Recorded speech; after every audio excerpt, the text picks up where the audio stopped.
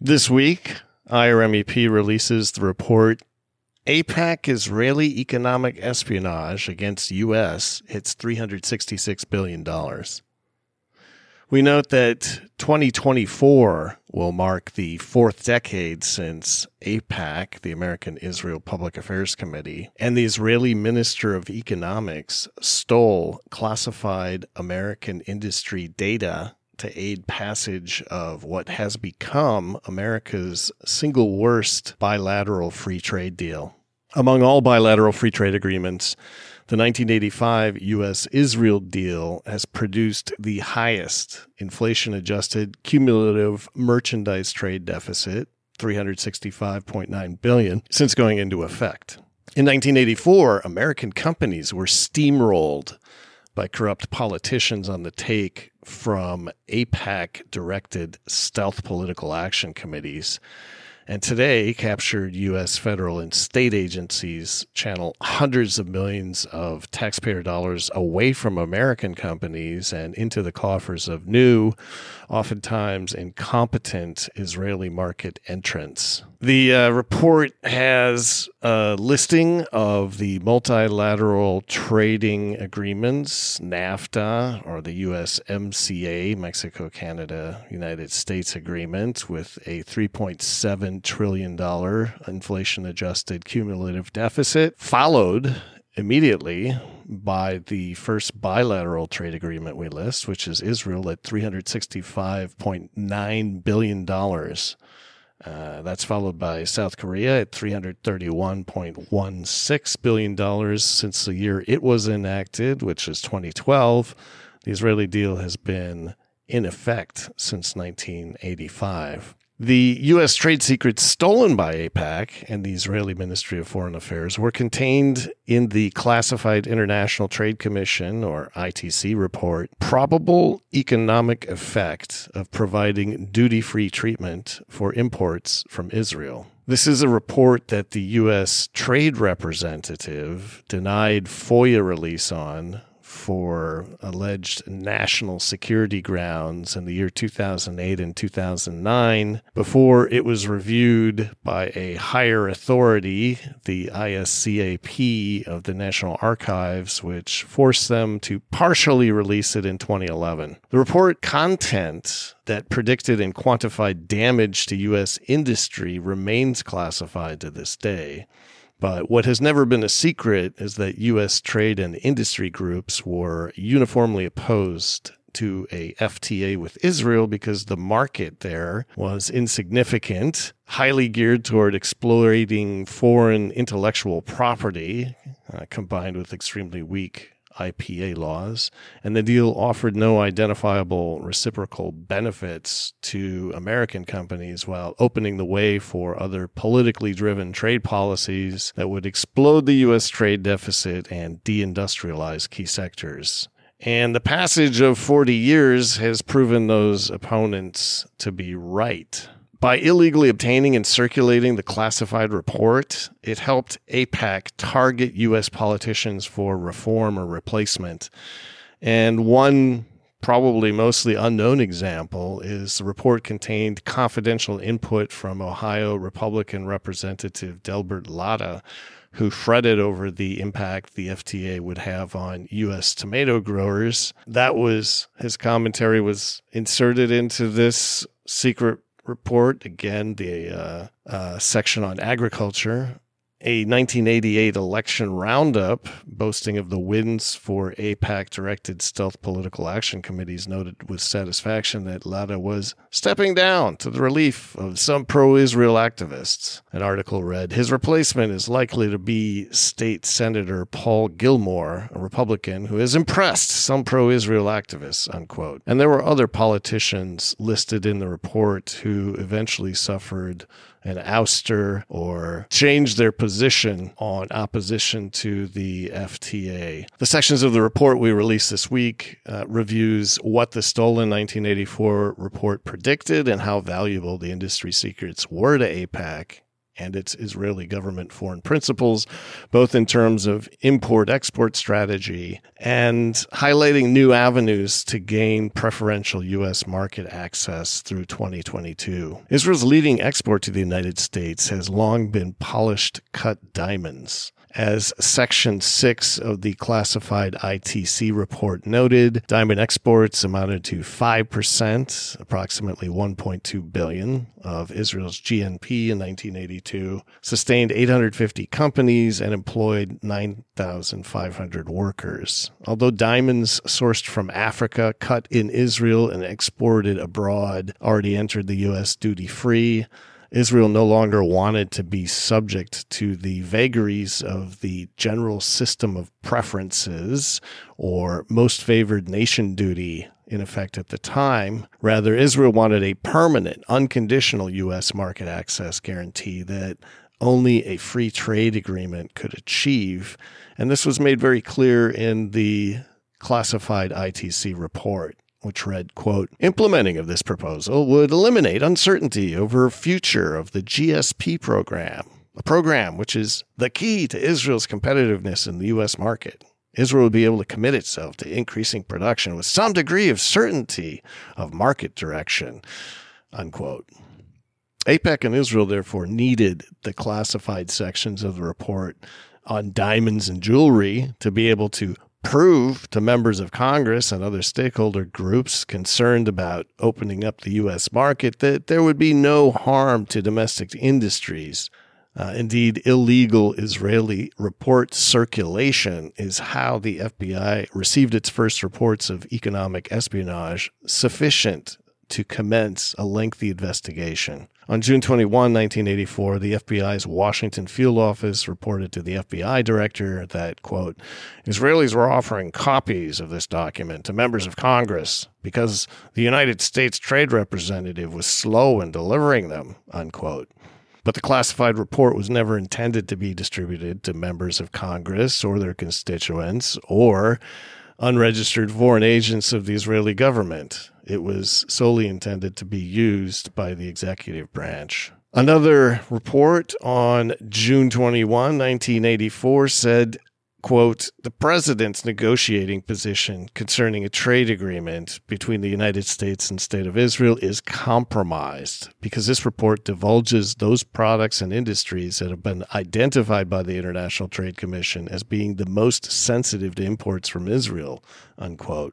As noted in the report, American industry felt under threat by the proposed deal. Quote, "Israel's advantage over U.S. gold chain producers lies in lower production costs. Future gains in the U.S. chain market will most likely come at the expense of U.S. producers because of this price advantage," unquote. The largest U.S. National Jewelry Association and domestic producers appeared before the Senate Finance Committee to protest against opening up the market since it would negatively impact their attempted recovery from a 3-year slump. They said, quote, "Of particular concern is the precious metal chain industry where the import-to-consumption ratio already exceeds 60%, unquote. After revealing the conclusions of the secret ITC report that they were never intended to receive, AIPAC and the Israeli government could rest assured that they had had the final word over this sector of American industry and could focus on other important areas such as manufactured goods and pharmaceuticals. The report section conclusion read, quote, "Support for the elimination of jewelry tariffs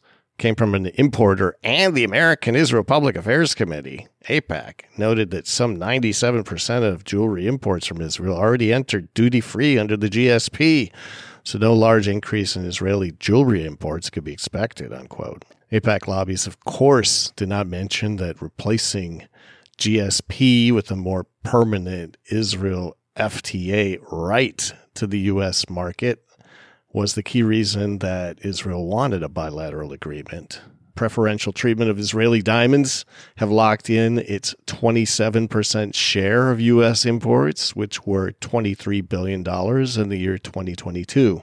The cumulative inflation-adjusted Israeli diamond exports to the U.S. grew to $266 billion between the years 1992 and 2022. The return of unsold diamonds from the U.S. to Israel also provides the helpful illusion that the U.S. deficit with Israel is much lower and bilateral trade is much higher than it actually is. According to diamond analyst Rappaport News, quote, "The net diamond account is the total rough and polished imports minus total exports," unquote. The U.S. returns billions of dollars of unsold diamonds to Israel every year, and the U.S. Trade Representative and Census Trade Division breathlessly count these as deficit-reducing, legitimate U.S. exports to Israel, when in fact they're not, while touting unduly inflated and growing bilateral trade figures. We subtract the value of transfers of unsold Israeli diamonds from the U.S. back to Israel to arrive at our inflation-adjusted cumulative bilateral merchandise trade deficit of $365.9 billion. The Israeli government was focused in 1984, as much as it is today, on the export of high-value-added manufactured goods, such as medical equipment and weapons. The report noted, quote, "Israeli exports of machinery and equipment to the United States increased from $132 million in 1979 to $260 million in 1982 and then decreased to $241 million in 1983, unquote. The secret ITC report also noted Israel's non-transparency over weapons sales, citing, quote, "miscellaneous metal manufacturers. Nearly all of these exports were shipped to unspecified destinations," unquote. U.S. manufacturers of high-end information and telecom equipment expressed their worries in the classified ITC report that other countries, especially from Western Europe, would enter the Israeli market solely to be able to manufacture and export duty-free into the United States. That is very close to what ultimately happened. With drafts of the report in hand, it is likely that AIPAC was able to influence the ITC's final conclusions that there simply was no threat. It read, quote, "Substantial capital investment and production capacity would be needed, and the country is already heavily dependent on foreign loans and transfer payments. Imports from Israel would most likely have a negligible impact on U.S. industries producing these products or on U.S. consumers," unquote. This finding was like a blank check for Israel and AIPAC. In the end, the U.S. manufacturer Intel moved production to Jerusalem and even opened plants in the illegally occupied Kiryat Gat. Although some industry analysts attribute this move to then CEO Andy Grove's high affinity for Israel, the move helped block any threat of major foreign ITC manufacturers relocating to Israel solely to exploit the U.S. market. U.S. workers at Intel chip fabrication plants were clearly the losers. Before the trade deal, Intel had no reason to produce outside the U.S., but since 1996 has opened 3 plants in Israel. In 1984, U.S. producers warned the ITC about lax Israeli intellectual property protections and, quote, "alleged problems that arise from Israeli patent procedure laws that adversely affect the international competitiveness of U.S. chemical producers," unquote. Their concerns were steamrolled when the ITC characterized them as negligible, and Congress, at the urging of AIPAC and Israel, passed the FTA in 1985. Israeli pharmaceutical exports to the U.S. were only $34 million per year, according to the 1984 ITC report. Under the new preferences for Israeli exports of generic drugs from producers who simply surreptitiously obtained and copied patent application files of major U.S. companies surged to $5.4 billion in 2012 before falling to $1.2 billion in 2022. The USTR was pressured and finally did investigate Israel in 2005. And then placed Israel on its punitive priority watch list in the year 2006, 2007, and 2008 over economic espionage, politely described as, quote, "unfair commercial use of undisclosed tests and other data submitted by U.S. pharmaceutical companies seeking marketing approval for their products," unquote. And to be more clear, under this scheme, Israel would protest that U.S. drug manufacturers were not selling their cutting-edge products into the Israeli market. And then after grudgingly filing mandatory Israeli government regulatory disclosures of ingredients and confidential manufacturing processes, they'd be passed on to Israeli companies who would copy and manufacture the drugs for export. Today, Israel has graduated from its preferential FTA-boosted cross-border trade of copycat drugs into the U.S. market to direct subsidized market presence of Israeli companies to compete directly and displace American companies. Nearly every major spending bill now passed by Congress under ongoing AIPAC lobbying pressures mandates the involvement of the Israeli government in U.S.-funded initiatives to boost semiconductors, drones, weapons development, energy, and water sectors. And following this pharmaceutical model, Israel quickly involves private, for-profit Israeli companies to begin profiting from the funding and intellectual property development of this legislation and these programs funded by Congress. And so today, rather than ship U.S.-bound copycat pharmaceuticals from Israel, the Israeli drug manufacturer Teva has major production locations in the United States. By the end of 2017, Teva had 51,792 employees internationally,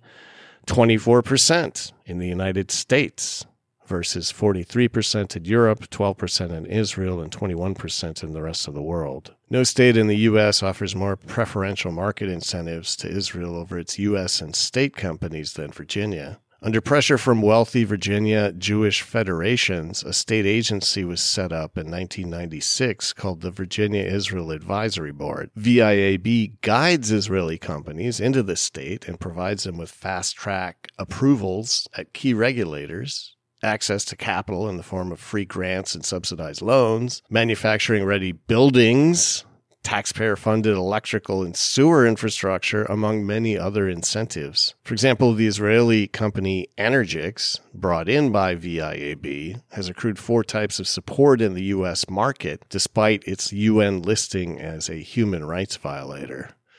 Energix lobbyists from major Virginia law firms and VIAB officials actually working for Energix pressure the governor, county governments, and state legislature to issue and streamline permit applications. Energix has received more PPP loans than any other Virginia solar company, and federal lobbying has ensured that Energix gets maximal U.S. solar energy tax credits for its projects, amounting to tens of millions of dollars. Additional federal largesse flows through the U.S. based, but mostly Southeast Asian, cadmium telluride solar panel manufacturer First Solar and on to Energix in the form of project financing. Independently forecast 35-year Energix project revenues in the U.S. currently exceed $4 billion. Since 2013, VIAB and AIPAC have also lobbied Virginia state representatives to set up a mega aquaculture project in Southwest Virginia, codenamed Project Jonah. At least $25 million in U.S. government funds have been committed, in addition to hundreds of millions in foreign government funds.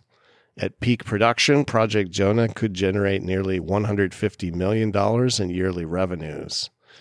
VIAB and AIPAC's long-term plan for most of that operating revenue was to accrue to the Israeli recirculating aquaculture company Aquamouth, which has been struggling with lawsuits over failures of its technology and workflow. Despite Aquamouth's incompetency, late in 2022, project boosters were celebrating receipt of $4.3 million in American Rescue Plan funding to build a new water pipeline to supply Project Jonah. Locals questioned that use of ARPA funding for Project Jonah over community needs more aligned with social service and health needs, as well as questioning why Virginia market leader Blue Ridge Aquaculture was bypassed. County officials, many of whom have taken multiple trips to Israel funded by AIPAC, provided no credible answers.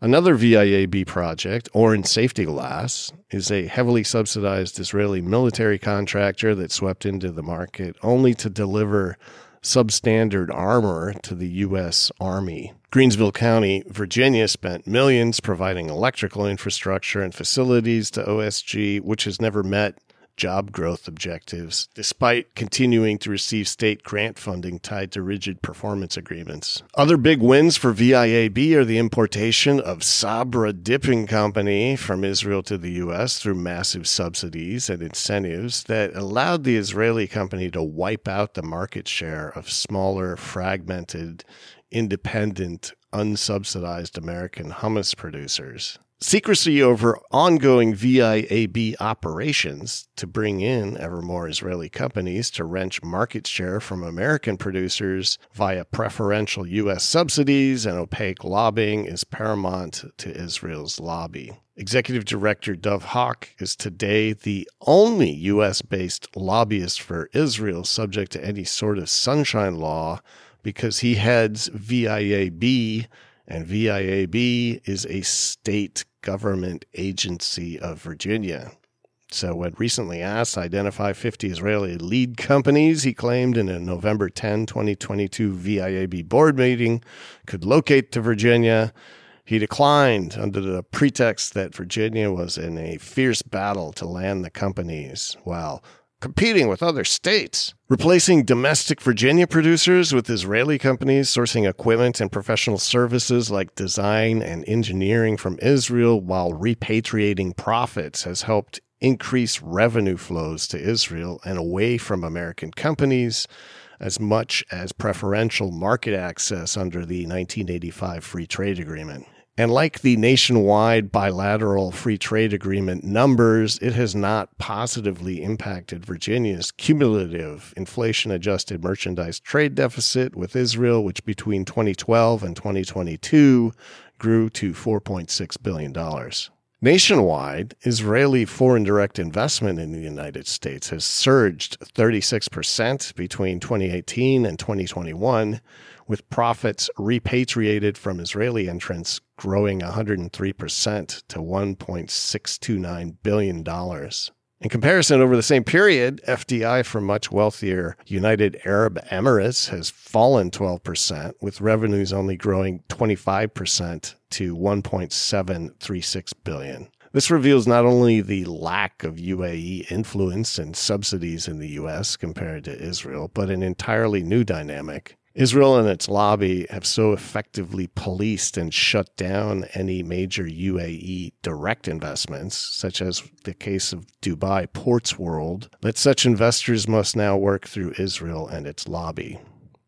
If UAE, which has now signed a dubious Abraham Accord with Israel, wants to directly invest in the U.S., it has to be into Israeli initiatives such as Project Jonah, which is slated to receive hundreds of millions in Dubai investments through Singapore under the watchful eye of VIAB and AIPAC. The Kingdom of Saudi Arabia, which is reluctant to sign an Abraham Accord, despite heavy pressure from Israel and its lobby, has not had to work through Israel on FDI and seen its own non-gate-kept direct investment in the U.S. grow by 10%, with repatriated profits up 72% over the same period. AIPAC lobbied to create the OTFI Economic Warfare Unit at the U.S. Treasury Department. Arab sovereign wealth investors, especially signatories of Abraham Accords, know that their bank accounts and assets could be frozen at any time by Israel lobby-influenced politician resolutions filed with OTFI. This may continue to depress their investments in the U.S. outside of the secure channels of an investment like Project Jonah, primarily designed to benefit Israel. The FBI was unable to conclude its espionage investigation into AIPAC and the Israeli Ministry of Economics, which began in mid-1984 and lasted into 1987 due to endemic Department of Justice deference to Israel visible in its many prior failed attempts to enforce U.S. law. If the Department of Justice had properly enforced FARA against AIPAC in 1962,